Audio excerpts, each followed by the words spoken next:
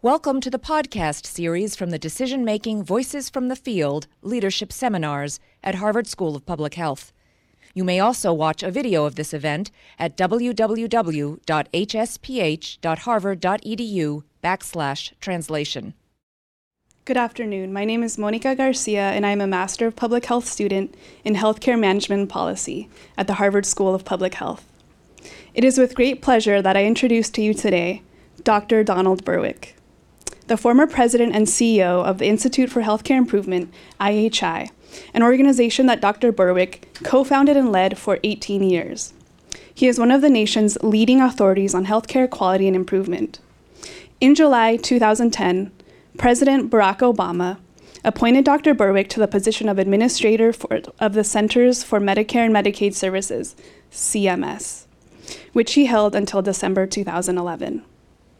A pediatrician by background, Dr. Berwick has served as clinical professor of pediatrics and healthcare policy at the Harvard Medical School, professor of health policy and management here at the Harvard School of Public Health, and as member of the staffs of Boston Children's Hospital Medical Center, Massachusetts General Hospital, and the Brigham and Women's Hospital.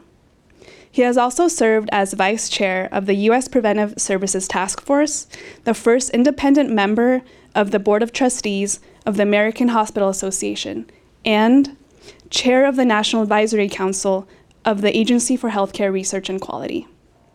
An elected member of the Institute of Medicine, IOM, Dr. Berwick served 2 terms on the IOM's Governing Council and was a member of the IOM's Global Health Board. What a phenomenal leader. He served on President Clinton's Advisory Commission on Consumer Protection and Quality in the Healthcare Industry.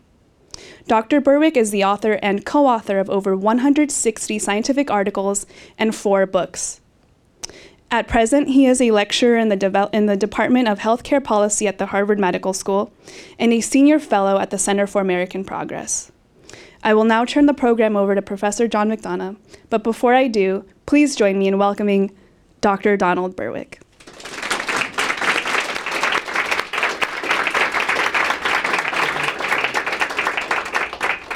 So good afternoon, everyone. Thank you for coming here and being part of this conversation. It's an honor and privilege to welcome Dr. Berwick to the Harvard School of Public Health. And we already had a great introduction, but I find that a lot of people don't fully understand the particular role that you played in the development of modern medical care. So I have just 4 questions I want to ask, one from each of the prior 4 decades. And then we're going to turn it over to the audience. But I want to start back in the 1980s when you were a pediatrician at the Kenmore Center at the Harvard Community Health Plan. And you were given the assignment of being in charge of quality assurance for the plan. And you had the temerity to wonder, what do organizations outside medical care do about quality? And you discovered the field of total quality management and quality improvement, which was revolutionizing American industry and manufacturing. And you had the insight to wonder if those techniques and tools and approaches could be applicable to healthcare. And with that, you pioneered the development of what's now called continuous quality improvement. You started the National Demonstration Project on Quality Improvement in Healthcare, which turned into the Institute for Healthcare Improvement. You wrote a seminal article for the New England Journal of Medicine in 1989 called Continuous Improvement as an Ideal in Healthcare. I wonder if you could just reflect a little bit on that era, that time, when you were the radical, the person trying to create a revolution, and what that period was like and how you look back on it now. Thanks, John, and thanks, Monica, for that introduction, and Betty for all the work you've done to have me here. It's a real pleasure to be here back home, I guess. The ground had been laid for me for the work you're talking about by my training, my education. I'd been a medical student at Harvard, but I also was in the 2nd ever class for the Master's of Public Policy program at Harvard, at the Kennedy School, so I had a joint degree. And I was learning my medicine in the medical school, but the Kennedy School was full of analytic methods and political science, economics, operations research, decision theory, things that gave me new glasses to watch work as I was being a doctor. that's why I was asked to come to the Harvard plan to see patients, but also to have oversight of quality. But it gave me that gave me the tools to study quality, and it was really frustrating. Everything we measured, and I had a very large budget to measure quality because the leadership were worried about whether the cost constraints were hurting patients. They didn't want that to happen, so they needed a scientist to come in to watch. That was my job. All of the metrics were steady, so that they were like okay, but not better. So ranging from complications at birth to waiting times to complications of surgery, and the culture of quality didn't feel right. So I would tell the staff like what the satisfaction levels are, what the complications rates are, and they just got angry. I mean, they were just really annoyed that somebody was insulting them with metrics because they were doing the very best they could. And I knew they did. I was one of them. I saw patients there, and I suffering from the same frustrations they were. And it didn't seem right. And then just a series of accidents, I got introduced to Dr. Deming, W. Edwards Deming. He was the great icon in industry for improvement. And I started to get the idea that we didn't have to be stuck. It wasn't necessary that performance be stable, but that we must be using the wrong way to change it. It was just frustration. I did not intend to be revolutionary. It wasn't like a plot. It was just curiosity and then friendship, because there were people around the country about the same level. I made a bunch of calls around the country. I called NASA because I know they'd gotten to the moon, and that seemed interesting. The NASA thing was probably the turning point, because I called NASA and out of cold, and the guy that answered the phone was the head of quality for NASA. And I told him what was up. I said, "You got to the moon, we're not. Could you help?" And he said, I'll come up tomorrow. And he flew up from Washington and spent 4 hours with me with overhead transparencies. You don't know what those are, but that used to be the rule. And he described the quality system at NASA, and John, it was unbelievable. I saw what improvement could be if leadership took it seriously. You had methods to use, and you regarded improvement as the job instead of stability as a job.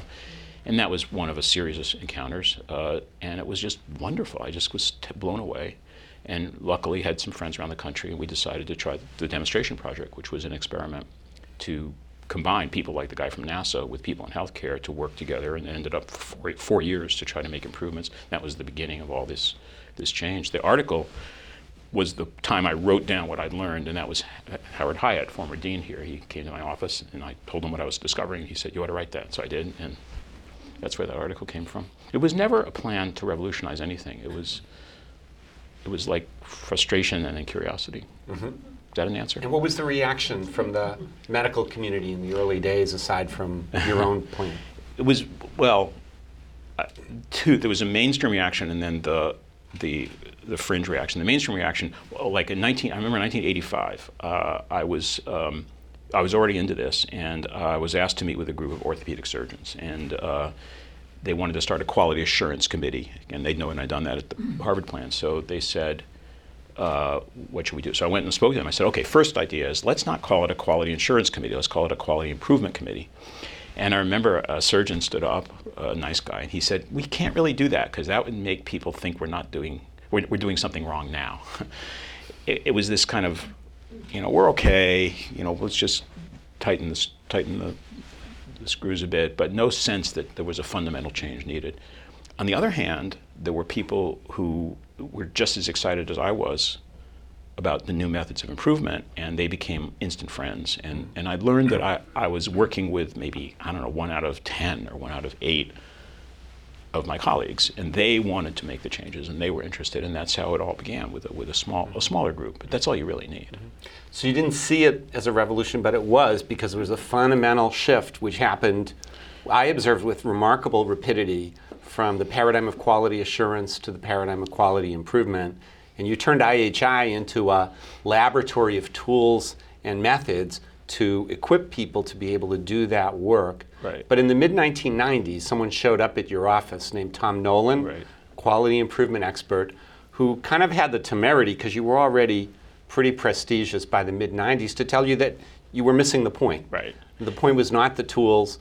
The point was, what were you trying to accomplish? What was the aim? What was the higher goal? And that led to a whole different phase of your leadership in American medicine. I wonder if you can talk about that. Yeah, Tom was a great gift. Remains one of the most admired colleagues. I think he's probably taught me more than almost anybody else, except you. And so, yeah, you're exactly told it right. So if you stopped me in 1989, 1991, and I said, well, we really need I'd say we need tools. We need like different kinds of measurement, control charts. We need to use diagnostic tools to understand processes. We need to think in process terms, draw processes. I was tools oriented. And that's actually how, if you enter the field, you'll discover there are manuals of improvement. What I didn't understand were two things that Tom picked up on when he began to come to our meetings in about 1994, 93. One was that the tools they're just like in a toolkit. You need leadership and a transformative view of leadership. And if you weren't going to reorganize around improvement as a systemic issue, strategic, governance level, linked to the business model, it's not like adding on a tool. It's a different way to think about what you do. And everybody knows that. I mean, when I teach it, everybody in this room has experienced this, because there are some parts of your life that you're just trying to hold stable, get back and forth to work.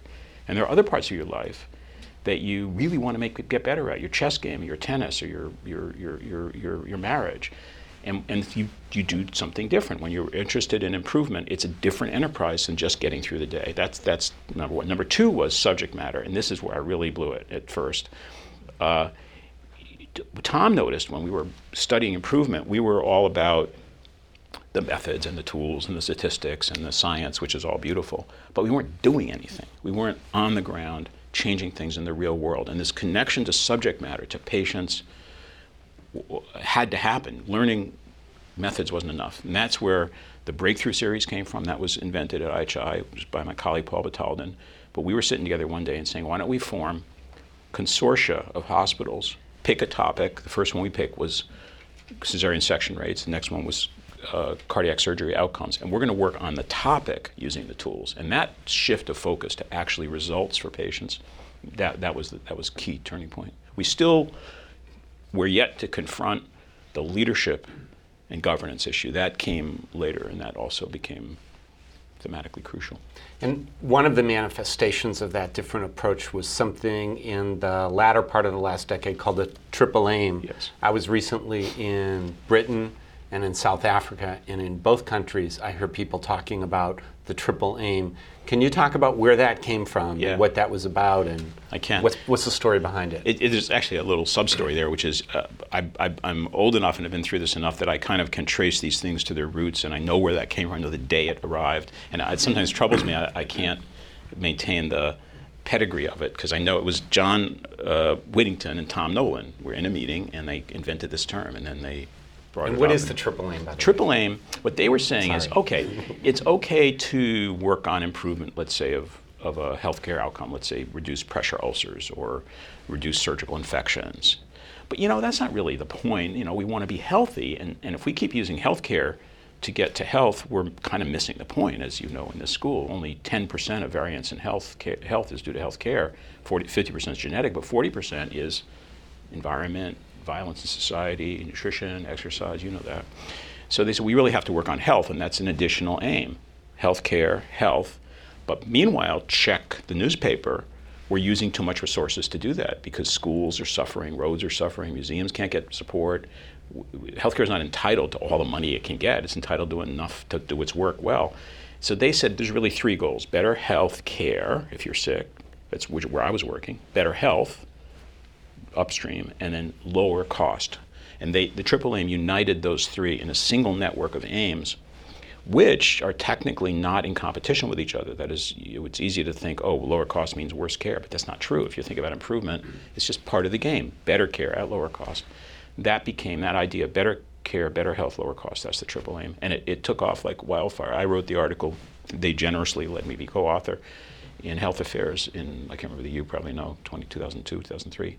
But it just swept the world. I was in Portugal last week, and they're organizing the redesign of Portuguese healthcare around the triple aim. It's fascinating. Mm-hmm. What's happening there, John, just so I can say, is that the key idea there is to regard cost as a quality. And that sounds sort of zen, but it isn't. It's that the cost of production, the cost of getting your thing done, is a quality, just like the error rate is or the satisfaction level is. And when you think that way, you can put it all together and get a really unified view of excellence. Mm-hmm.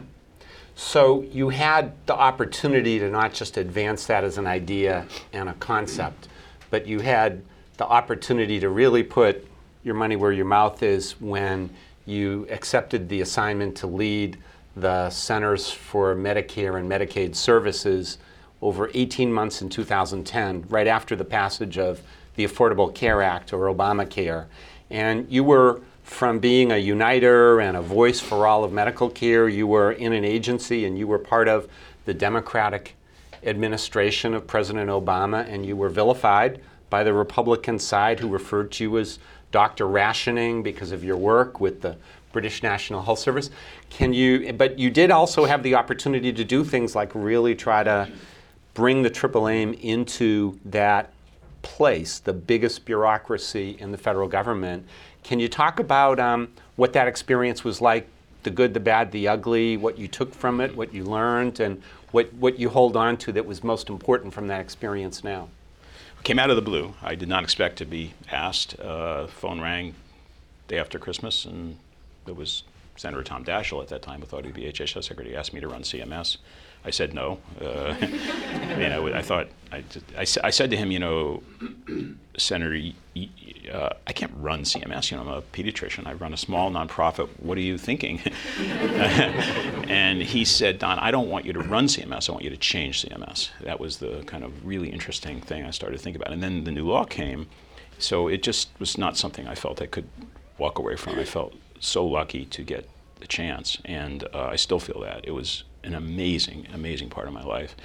I went to DC in July of 2010, and it became, well, you were there. It was, it's a schizophrenic existence. Part of it is rough. There's a vituperation, mischaracterization. This Dr. Rationing thing is just dumb. I mean, it has nothing to do with what I think or believe, and that wasn't the worst of it. So part of it was interesting. I mean, it was like going anthropologically interesting. It kind of rolled off my back, though, because the other part was so good. I mean, I got to be part of the administration implementing the most important healthcare law since 1965, changing the whole profile of justice in America, making healthcare a human right, or taking a step in that direction. And I got to use what I've been telling you about improvement in that arena, and that was my intent. It was amazing. I loved it. And very hard. I mean, these were 18-hour days, and phone never off, and constantly challenging, because I had to learn stuff I didn't know. I didn't know how to write a regulation, or I didn't know how to deal with Office of Management and Budget, or the Administrative Procedures Act. This is all new to me, but that was the best part of it, because I was constantly getting educated. And everyone was so generous. The staff everyone said, oh, big bureaucracy, why would you want to go there? These are people just watching the clock. Nah, they were 5,000 dedicated civil servants, and they wanted me to be successful, and I wanted them to be. So it was fantastic. I loved it. Mm-hmm. And are there any particular things you feel like you're able to get done that you hold on to that you're particularly proud of from that experience? It's hard to say the time. It'll ask me in a few years, and we can look back on it, because I don't know what sticks and what doesn't. I mean, I knew from day one that I wasn't going to change Mitch McConnell's mind, or I could meet with him, but he was not. It wasn't a real conversation. Nor, by the way, could I affect the White House too much. The President Obama had put his stamp on this law. They cared a lot about it, and I was taking direction from the White House, because it was the president says, I'm going to do this, you salute. I mean, it's. So my focus was on excellence internally, and what I began working on was the culture and capacity of the agency, because it was going to survive us all. And if it couldn't work well, the healthcare system wouldn't. I told day 3, I had an all-staff meeting, all 5,000 people, because you can do that there. They have very good remote broadcast capacity.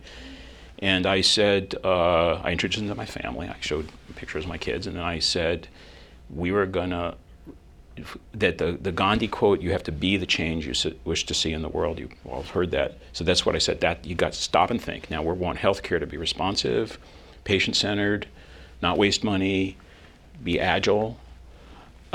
Everything we want healthcare to be, we're going to do. And one thing you want healthcare to be is one team. You don't want your surgeon and your doctor to touch each other. So we're one team. And I tried to begin to use that idea of transformative behaviors in the agency as something I expected and wanted to support. And that's what I'm proudest of. I think that people wanted that. They really did take to it. To make it durable, I had to be able to find people to bring into the agency who understood that, and that was hard. But I recruited some really great people who are still there, and hopefully they're carrying that on. One of the knocks on you when you were there by many of the Republicans in Congress was your work consulting with the British National Health Service, and for that you got knighted by the Queen of England. I've always wanted to ask you, what is it like to get knighted by the Queen of England? What happens? How does your life change? Can any of us get it? Well, you call your wife. It was funny, they called the consul general in Boston, said they don't just knight you, they ask you, here's how it goes. They, Dr. Berwick, if the Queen were to offer you a knighthood, would you accept it? Because they want to kind of clear the way. First, it would be insulting, so I said, yes, I would. So that was the beginning. For non-British citizens, the actual procedure is not done by the Queen, it's done by the ambassador of the country you're in. So I went to, that happened for me in the British Embassy in D.C., and there's a signed parchment thing and a seal, and these guys in uniform walk out and hand it to you, put it around your neck, and then you get the knight manual. There's a manual. And I know it's on the first page, but I've got to tell you this. One, it says privilege of knighthood. One is if you commit a capital crime, unlike commoners who are always hanged, you can get to choose. You can be hanged or beheaded. And I noticed that was one of the privileges. But it was an amazing experience, and I feel so grateful for it and honored by it. And I know what happened was IHI got invited to go to the UK in the late 90s as Tony Blair came in to try to change care there. And it was a whole team of people, and it's a little embarrassing because there were probably 10 people who were in the UK through that decade helping make the changes that this recognition was for. Mm-hmm. So last question, and then we're going to open it up. So thinking about this decade and what's ahead for you, the Boston Globe reports that you're now getting ready to run for governor of Massachusetts. Can you talk about your decision process and what you see and what that's about? I haven't finally decided, but I'm deep into it. I'm very, very serious about considering it. It's a choice. I mean, in D.C., I was so amazed by what government can do when it's doing it well. I could see really good things happen to people. As administrator, I really got to shape regulations, let's say, and I could tell you that there are hundreds of thousands of people who are being affected by what I got to do and think. My brother gave me a plaque when I went there for my desk. My brother's a retired school teacher, and the plaque said, how would it help the patient? And I put that on my desk, and that's all. That's what I kept saying, how will it help the patient? So I was trying to keep my eye on that. And now, so I can't be there now. The Constitution, I was a recess appointee, so I would have stayed if I could, but I couldn't. And now I'm back, kind of reconfiguring the next phase of what I'm going to do. And I think government is, if we're not going to keep government in our minds and make it work, lots of people are going to get hurt. I mean, government is the place where we come together to do things that we can't do otherwise, and it's the place where people get protected. To me, and the protections are going to go away if we can't make government work. In Washington, it's just not really very civil right now. So I think states are very interesting. I'd like to try. Legislature is interesting, but I feel like the executive role is interesting. So yes, I'm taking a really serious look at it. I'm not naive. It'd be hard to get and hard to do, but it's a choice. Okay, great. Thank you. So we're going to open it up now for questions and comments. We need everybody to know that you're supposed to A, identify yourself, who you are, and B, wait for the microphone. Don't start talking so that people who aren't in this room can hear your questions. So who wants to jump up first? Good afternoon. My name is Maya Fedison, and I'm a master's student in the Health Policy and Management Department. So as a pediatrician and a policymaker, I was wondering if you could talk about one or two child health policies that you think hold the most promise for improving the health of America's children. Thanks, Maya. Well, I think underneath the policy is commitment. And so I think the first step to me is to embrace as a Commonwealth, as a community, what's behind your questions was that we want kids to be successful, and I can't overstate how important it is to be willing to take a stand on what you value and what you're going to pursue, and do it without checking the polls. And so that's important. Sometimes we're committed to kids, sometimes we forget them. With kids, the thing to remember is what makes a child healthy isn't health care. Yes, they need their immunizations and some of their checkups, not all of them, and we need to be disciplined when they get sick. But no, the kid with asthma that I used to take care of, who was having recurrent attacks, was having attacks because of no heat in their apartment, or because the parents were distracted or poor, couldn't get the meds the kid needed, or hadn't been educated, or some other stress, violence in society. You can't ask a kid to be healthy and exercise if they can't be safe on their own front porch, let alone running through the street. So kids are about the nature of society as a whole, and I think that's the kind of commitment we need. It's about really, really healthy communities. We're underinvested there, as you know. That's one of the reasons why the healthcare reform is so key. Healthcare is taking into the technocratic end of healthcare, which is miraculous, and we should keep it, but it's taking much too much. And we're not able to put the resources back into the thing that will affect the kids in the future: nutrition, jobs for their parents, a safe environment, and healthy, clean air and water. I had this amazing experience 2 weeks ago. I was in Palm Springs, where President Clinton was hosting the Clinton Health Matters Initiative, which is a new initiative of the Clinton Foundation organized around health at the community level. And I remember this moment where the superintendent of schools from the county that Palm Springs is in, which is, although Palm Springs is very wealthy, the county's not, said that he had just managed to get 12,000 iPads. Every kid in the school now has an iPad. And he turned to this 350 people, all interested in health, said, what can I do with this now? How can I use this to make kids healthy? I thought, oh my gosh, what an amazing question. Wouldn't you like to just turn everybody loose and help health occur through that kind of mechanism? And it's not happening in a hospital. Who's next? Thank you for your presentation, and my name is Maureen Miller. I'm a Master's of Public Health student in Occupational and Environmental Health, but more often, before coming here, I was a medical student at NYU, and there's a lot of controversy at NYU and the other New York hospitals now about the Health and Hospitals Corporation in New York City trying to implement a pay-for-performance program based in part on this idea of quality improvement. So I guess in thinking about that, I know Daniel Ofri, a doctor at Bellevue, has written about a lot of the Hurricane Sandy problems with maintaining quality initiatives in the shortages of the public system, like not even having computers, really not having records of ER waiting time. So I guess I was just wondering if you had any comments on that. Maybe no more comments with the microphone. Thank you. That's the gist. NYU is my father was a doctor. Was an NYU alumnus. Pay for performance is all the rage right now, and you can see the logic behind it. It's like if healthcare is varying in its performance among the hospitals in New York, does it really make sense that you get paid, the hospital gets paid, or everyone gets paid no matter how well they're doing? It sounds something's wrong with that. So yeah, I mean, the next logical thing is to say, well, if you do better, you get paid more. If you do less, you get paid less, and that should alert boards of trustees and leaders and everybody to work harder or do it right. I can't basically disagree with that. And in implementing the Affordable Care Act, there's a lot of that stuff in it, and it does wake up boards and leaders when they notice some money's flowing a different way if they don't get complications down. I think the reaction you're hearing, though, is about the more sophisticated understanding of system performance. It's not just about what you get paid. That's carrot and stick thinking. That's black box thinking.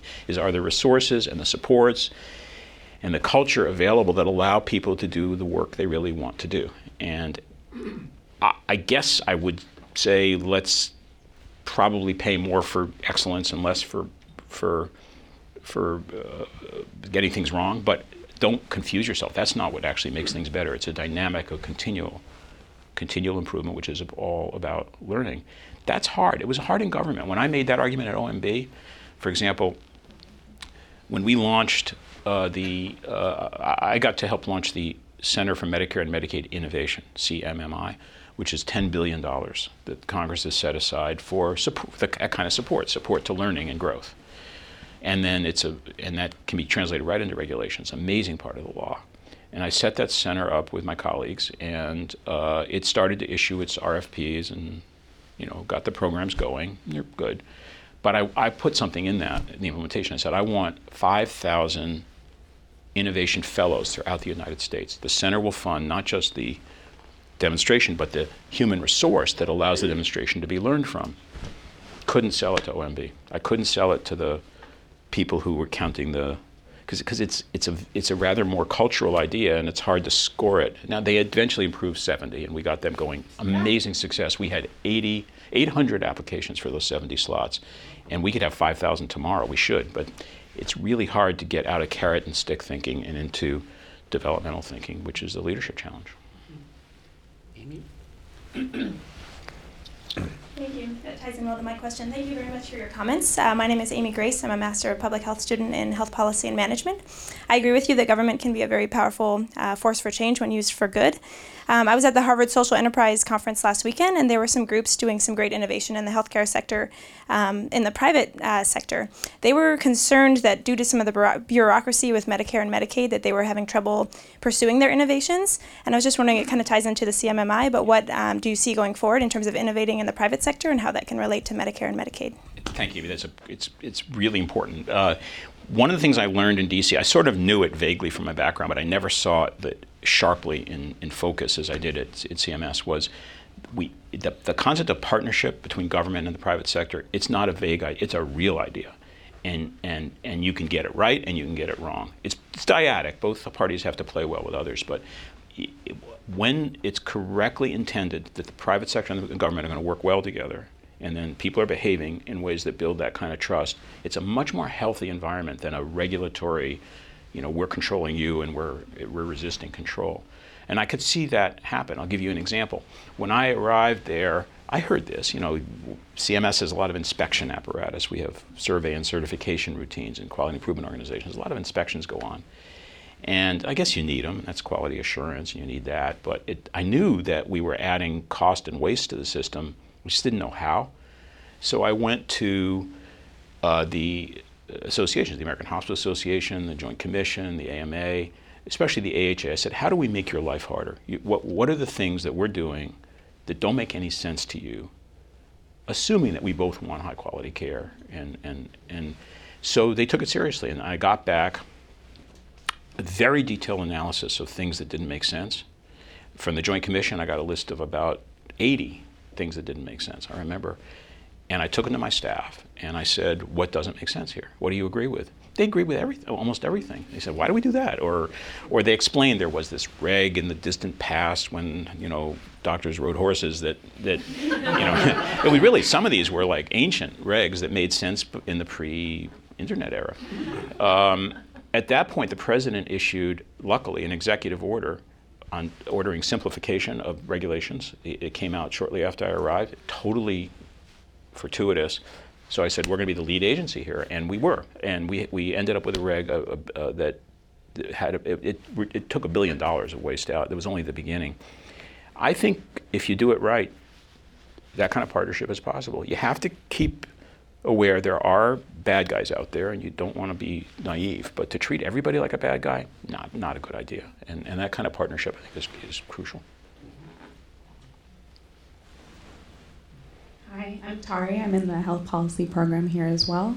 I was curious if you could speak to the skills beyond the analytic skills that you mentioned that could help students now focus on quality improvement.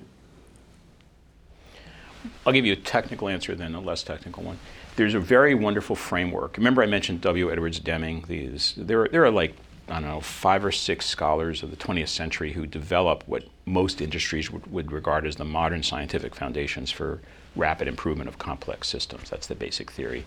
Some of them you've met, some of them you've never heard of, and I don't know if you know Deming's work. He was pretty good at this, and he invented a lot of ideas. But in his later years, he came up with a 4-part analysis of what he thought the skill base was for effective leadership of improvement. And he unfortunately, he called it profound knowledge, the worst title I've ever heard. But the elements are worth studying. And here, just technically here. What he said, systems, understand systems, interdependencies. It's not parts that make a difference, it's interactions, and understanding those interactions all the way from just being able to know they're there to the technical aspects of nonlinearity. That's one. The second he called psychology, which means it's a set of topics around how we deal with each other: teamwork, conflict resolution, adult learning processes, group processes. Those all matter, and they're worth studying, and you can get better at it. And embedded in that is motivation, understanding a much more sophisticated theory of motivation than just contingent reward, which is what you were talking about. It's not very complete. It doesn't explain my motivation. The third area was epistemology. How do you learn? Learning in your life, you generally accomplish through serial processes of trying stuff. The souffle wasn't right this time, so I'll cook it at a different temperature next time. That's called plan, do, study, act in the jargon. That's how you learn in real time, which is different from a formal experiment. And the last area is statistics, but different from the biostatistics you're learning here. If you were to visit any effective company today that's really improving fast, they're using real-time measurements and learning from variation in a different way from a formal experimentalist. So that's the technical answer. I'll tell you the real answer, and that's values. That I am now persuaded, taught by my successor and my former deputy at IHI, Maureen Bisignano, who you should have in this program. She's an amazing, best leader I've ever seen. Maureen believes, what I now believe, is that it all starts with values. If you can articulate the value structure through which we're going to work together, you're more likely to get a good result. And then you support people to act on those values. At CMS, I brought 5 values. This is, again, that same first speech. Boundarylessness, which means we're going to tear down all the walls. We're all in this together. Speed and agility. The world changes fast. You got to change at least as fast as the world does. Unconditional teamwork, which is share. Just share. What you have, give it away, and that means you'll get. The fourth value was innovation, which is life is fun is most fun when you're trying something different tomorrow. Let's try something different. And then the fifth value was customer focus, which is you serve somebody, go ask them how you're doing, and listen. Those 5 values became the core of my strategy plan at CMS, and I couldn't have done anything without them. So I don't know if you hear that in your education, but believe me, it's important. Thank you. Lawrence Cohn. I'm a cardiac surgeon at a nearby community hospital called the Brigham and Women's Hospital. It's a local community place. You may know it. Anyway, I really enjoyed your remarks, and I followed your career and your writings with great interest, really tremendously helpful.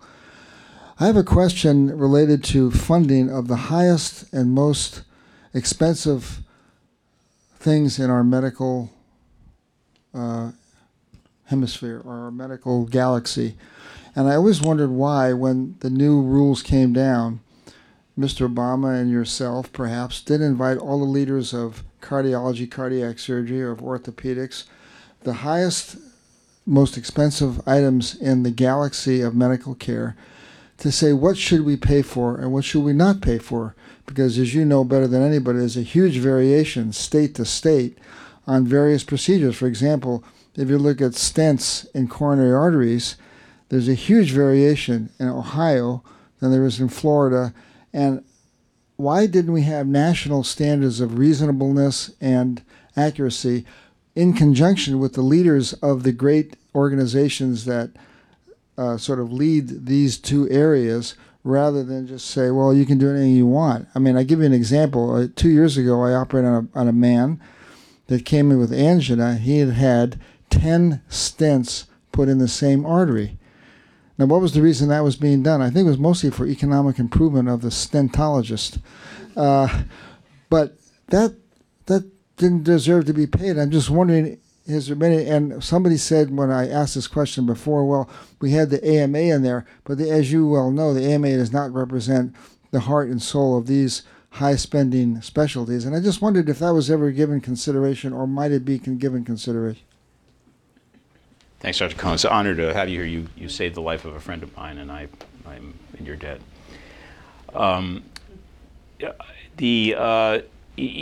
Let's see it from the inside in Washington.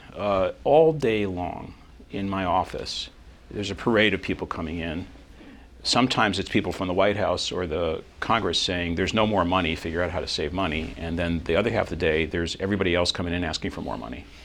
And because they, $800 billion being spent, rules of payment being spent, and there's this game underway, which is pay me more, pay me more. I learned that these people, the lobbyists, I didn't think they were bad guys in general. They were proud of what they did, and they believed in what they did, and they wanted to be more valued. And so it was kind of logical, but it doesn't work.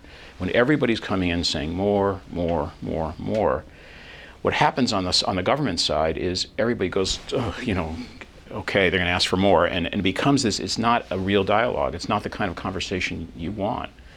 And you'd do it too if you were there, because you got to have a way to deal with this kind of overwhelming request for excess. And I think that starts us off on the wrong foot, because then it's hard to say, let's have the cardiac surgeons come in and talk with them about exactly how they should get paid, exactly what should be paid for. I'd be laughed out of the White House. They would say, what are you talking about? These are the same people who are just telling us to raise their fees. Some form of authenticity is missing, and I think the causes are too complicated for the time we have in a meeting like this. I think it has to do with fee-for-service payment. I think we got into a payment scheme that makes no sense. We're paying for inputs.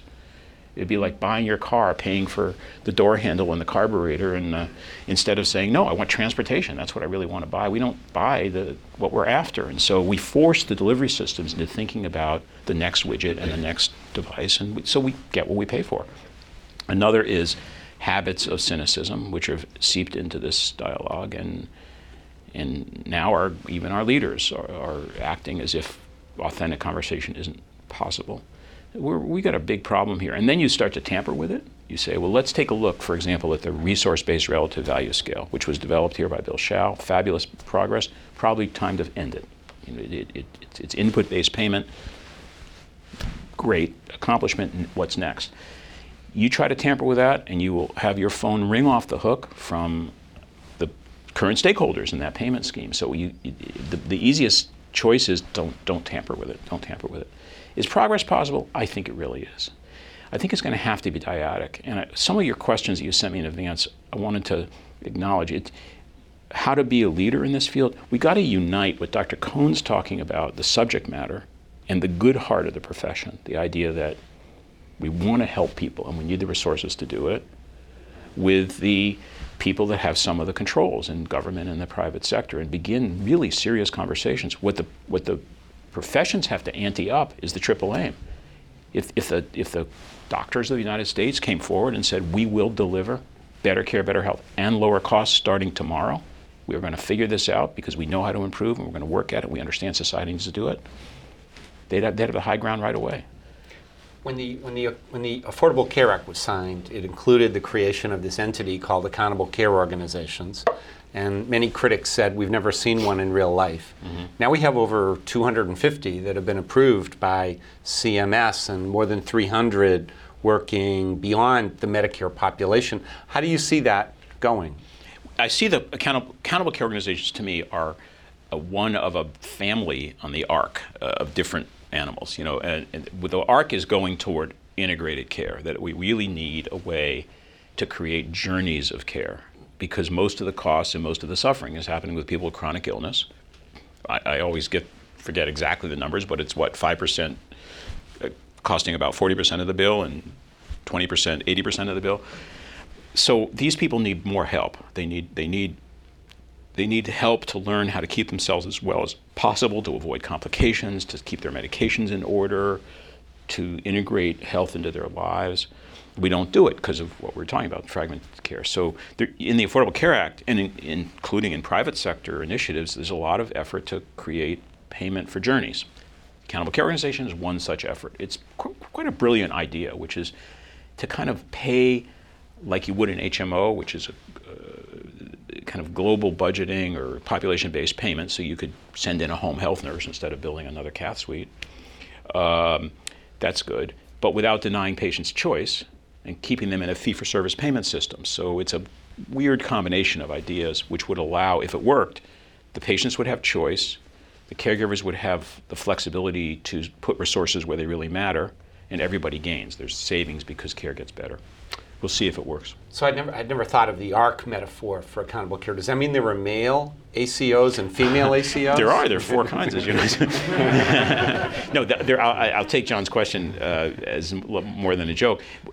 One of the really neat things about the regulation writing part, which actually I went there thinking I'd hate writing regs. It sounded very boring. It's not. It's really, really interesting, and that's a time for another lecture. But once we were trying to write the regulation of ACOs, out of the woodwork came the heterogeneity of America. That is, places going, ape over too much risk. Don't give us risk. We want to share gains. We don't want to share risk. We're not ready yet. We don't have our information system. Can you make an easy ACO for us? And then the other hand, we had physician groups like from Southern California saying, why be so timid? We can take all the risks now. We're ready to just take global payments, and we can make symphonic music if you'll just pay us this way. So, I said, why do we have to write one reg? Why don't we write an ARC? I didn't use that. Let's have several different forms. And we did. We ended up with actually 3 kinds of ACOs, all the way from pioneers, which are those ready to take all the risk, to track 1, which was, kind of simple, ACOs for ACO 101. And it happened. That's how it is. Let's keep going. Other questions? Yeah. Thank you, Dr. Berwick, for your service and speaking with us today. My name is John. I'm an MPH student. My question to you is, if you were still director of CMS, which I wish that you were, what would you say to conservative Republican governors who are refusing Medicaid funds, as well as refusing to set up health insurance exchanges? It doesn't make sense. What they're doing doesn't make sense. They're hurting themselves and their states and their hospitals and their doctors and their poor people, and I think they'll realize that. And so one of the things I would say is that I try to make the case that wrong war to fight right now. Here the federal government's putting 100% match for 3 years on the table. These people are going to come to your emergency rooms anyway. Do you really want to leave the hospitals and doctors dangling out there, or why not take it for now and then we'll work out the rest of the policy later? Do you not want them to get care? And I think one by one you're seeing them click in. In fact, the history in the past few weeks has been governor after governor saying, wait a minute, I think we need this. There'll be a few laggards. But, the last state to accept Medicaid was Arizona, how many years? 1981. 16 years. So that'll happen with this. So I think there's actually something behind your question, John, that I think is lesson learned for me. When I went there, of course, when you're in the administration at the level I was at, a high level, you're kind of on the team. You got to take instruction from the White House, and I did. And they were saying, Congress is, stay away. Right now they've got stuff to work out. I don't think that was the right call. And if I could have changed one thing with the Republican legislators, I would have gone and talked to them. I think they're human beings. Yes, they're angry. I don't agree with them in political science terms, but I would have really tried harder to sit down and just maybe 1 out of 10 I actually could have begun to have a real chat with, and over time. And I think that relationship building, which you saw in the old days, like Ted Kennedy famously working with Orrin Hatch, or the days of Everett Dirksen and the kind of civility wasn't there. So I think if you want civility, you got to act civilly, and that would have been dialogue. You were one of the, if not the only, administrator of CMS / Healthcare Financing Administration who was a physician. Were you the only one? Well, Mark McClellan was a Mark physician. McClellan was, right. Okay. Were you able to interact with the Doctors Caucus in I tried. Congress, and what was that like? The Doctors Caucus in Congress isn't as active as it should be. I think it'd be fabulous, even if it was partisan, even if you had Republicans and Democrats separately, to meet regularly and talk as physicians, and I'd say and nurses, because there's some nurses in Congress, to retouch base with their professional identity and then talk about policy civilly and then disagree, but talk about it. But I made an effort. I reached out to Tom Price. Actually, several of the reps that are docs became my most frequent visitors, and they were Republicans. And we didn't agree all the time, but at least we could talk with each other. What I did in CMS, which I realized the agency, and I don't know if this is true in other agencies, the professional policy-making teams, the people that write the regs and do the audits and so on, they're really good, but they don't know the subject matter. They're not doctors, they're not nurses, they're not pharmacists, most of them. But I realized sprinkled around the regions and the center was hundreds of doctors. They just never got together. So I called a meeting. I said, we're going to have a regularized get together of all the clinical people in CMS to talk about how it's going, what your ideas are, what's the best practice in the regions, and how we're dealing with the delivery systems. And that was great. They loved it. I only got to do it twice, but I would have continued that and built that strength. I think we have time for one more question. Who wants to? Go ahead. Hi, my name is Audrey. I'm in the Health Policy Management Program as well. And I just have a question for you. As you're looking to go more state-based and as a potential candidate for governor, in an advanced state like Massachusetts, who's had a long history of healthcare reform and advancing, what do you think is the next opportunity here in Massachusetts in terms of healthcare? In terms of healthcare? Healthcare policy. Well, my interests in the state are not just healthcare there, because I think the opportunity in the state is breakthrough excellence. I think that if there were a state where on important dimensions of performance we really just kind of broke through, it would change thinking in the country. We're so uncertain about our future, and so we don't really think we can do things that we can do. So that's the general picture. In healthcare, it's swinging the bat, because what we've got now is we've got universal coverage. Healthcare is a human right in our state. We're the only state that can say that. Amazing. And now we've got a new law, thanks largely to John, whose leadership has been of international stature in this realm. He's too humble to say that, but I'll say it. And then the cost containment law this year has got good stuff in it, because now we're kind of taking a hard look at reality. So we've got to figure out how to change care so we can afford it. So that the stage is set. What's going to happen now is resistance, because there's a lot of change that has to happen, and people aren't going to want to do that change, and leadership. There'll be some that will rise to it. And I think we need public and private leaders who are going to say, no, that's wrong, this is right, we're going to go for the change. And that's going to be really hard. It's going to take 3 or 4 or 5 years of constant attention to insisting on change in delivery without harming a hair on a patient's head, and we can do that. We can be successful. Betty tells me we can take one more, if someone has it. My name is Charlotte Gamble. Charlotte. I'm a MPH student here in health policy and also a medical student from the University of Michigan. My question to you is in terms of, I appreciate your comments on values and the importance of communicating your values, and establishing values and finding common values, I think, is something that's really important as you deal with politicians as well as healthcare and just building coalitions. In a very practical sense, however, I feel like sometimes people face challenges when trying to establish common values to advance policies that could be deeply rooted in values that are completely disparate. I wanted to know your specific challenges that you faced in this regard, as well as the lessons that you learned about yourself and how you were able to communicate those shared values to advance policy. Thanks so much. The values I'm talking about, by the way, let me be clear, I'm not talking about ethics. I mean, don't steal, don't lie, don't kill, don't cheat, all of that, that's taken for granted. I'm talking about operating values, which is kind of like, if we're going to succeed, we better work together the following way. So take the value of boundarylessness, which means right now, when I was there, Medicaid never talked to Medicare. The Office of Survey and Certification would never talk to the QIO group. And so that won't work. We're in this together, and so, and that's a judgment call on leadership. My part as a leader saying it just won't work unless we do it. So it's not like it's not too democratic, and I'm not saying you're bad if you don't want boundarylessness. I'm not saying it's a bad idea. I'm just saying we have to do this to work together. Then you have to act that way. Every single day, everyone's watching me to decide, am I supportive when they do that? If they take a risk to be boundaryless, do I ding them or say, hey, look what they did, that's great, that's just what I'm after? And that constant attention to modeling in my own behavior, encouraging the trials, even if they fail, that's the grist of change. And don't waste your time with the laggards. There'll be people that won't want to do it. They're fine, they're good people too, but we're going to work this through, and that I think can work. So a lot of folks in here are students who are practicing physicians or looking to move into healthcare policy. Final kind of wrap up thoughts, profound insights to share.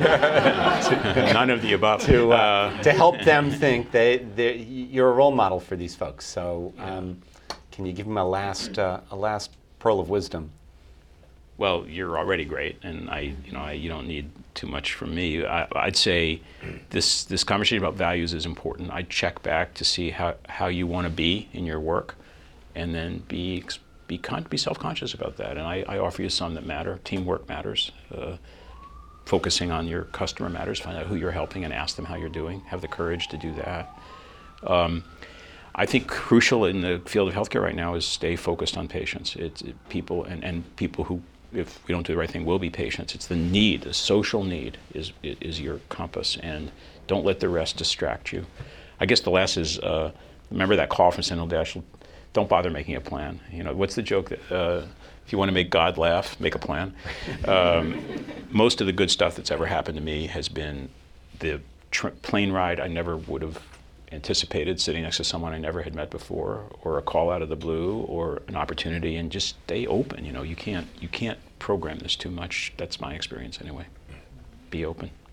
So it's been a fascinating hour with you, and thank you for everything that you've accomplished, and good luck with everything you've got ahead of you, and thanks very much for sharing your time with the community here today. Thank you. All. Thanks, Jeff.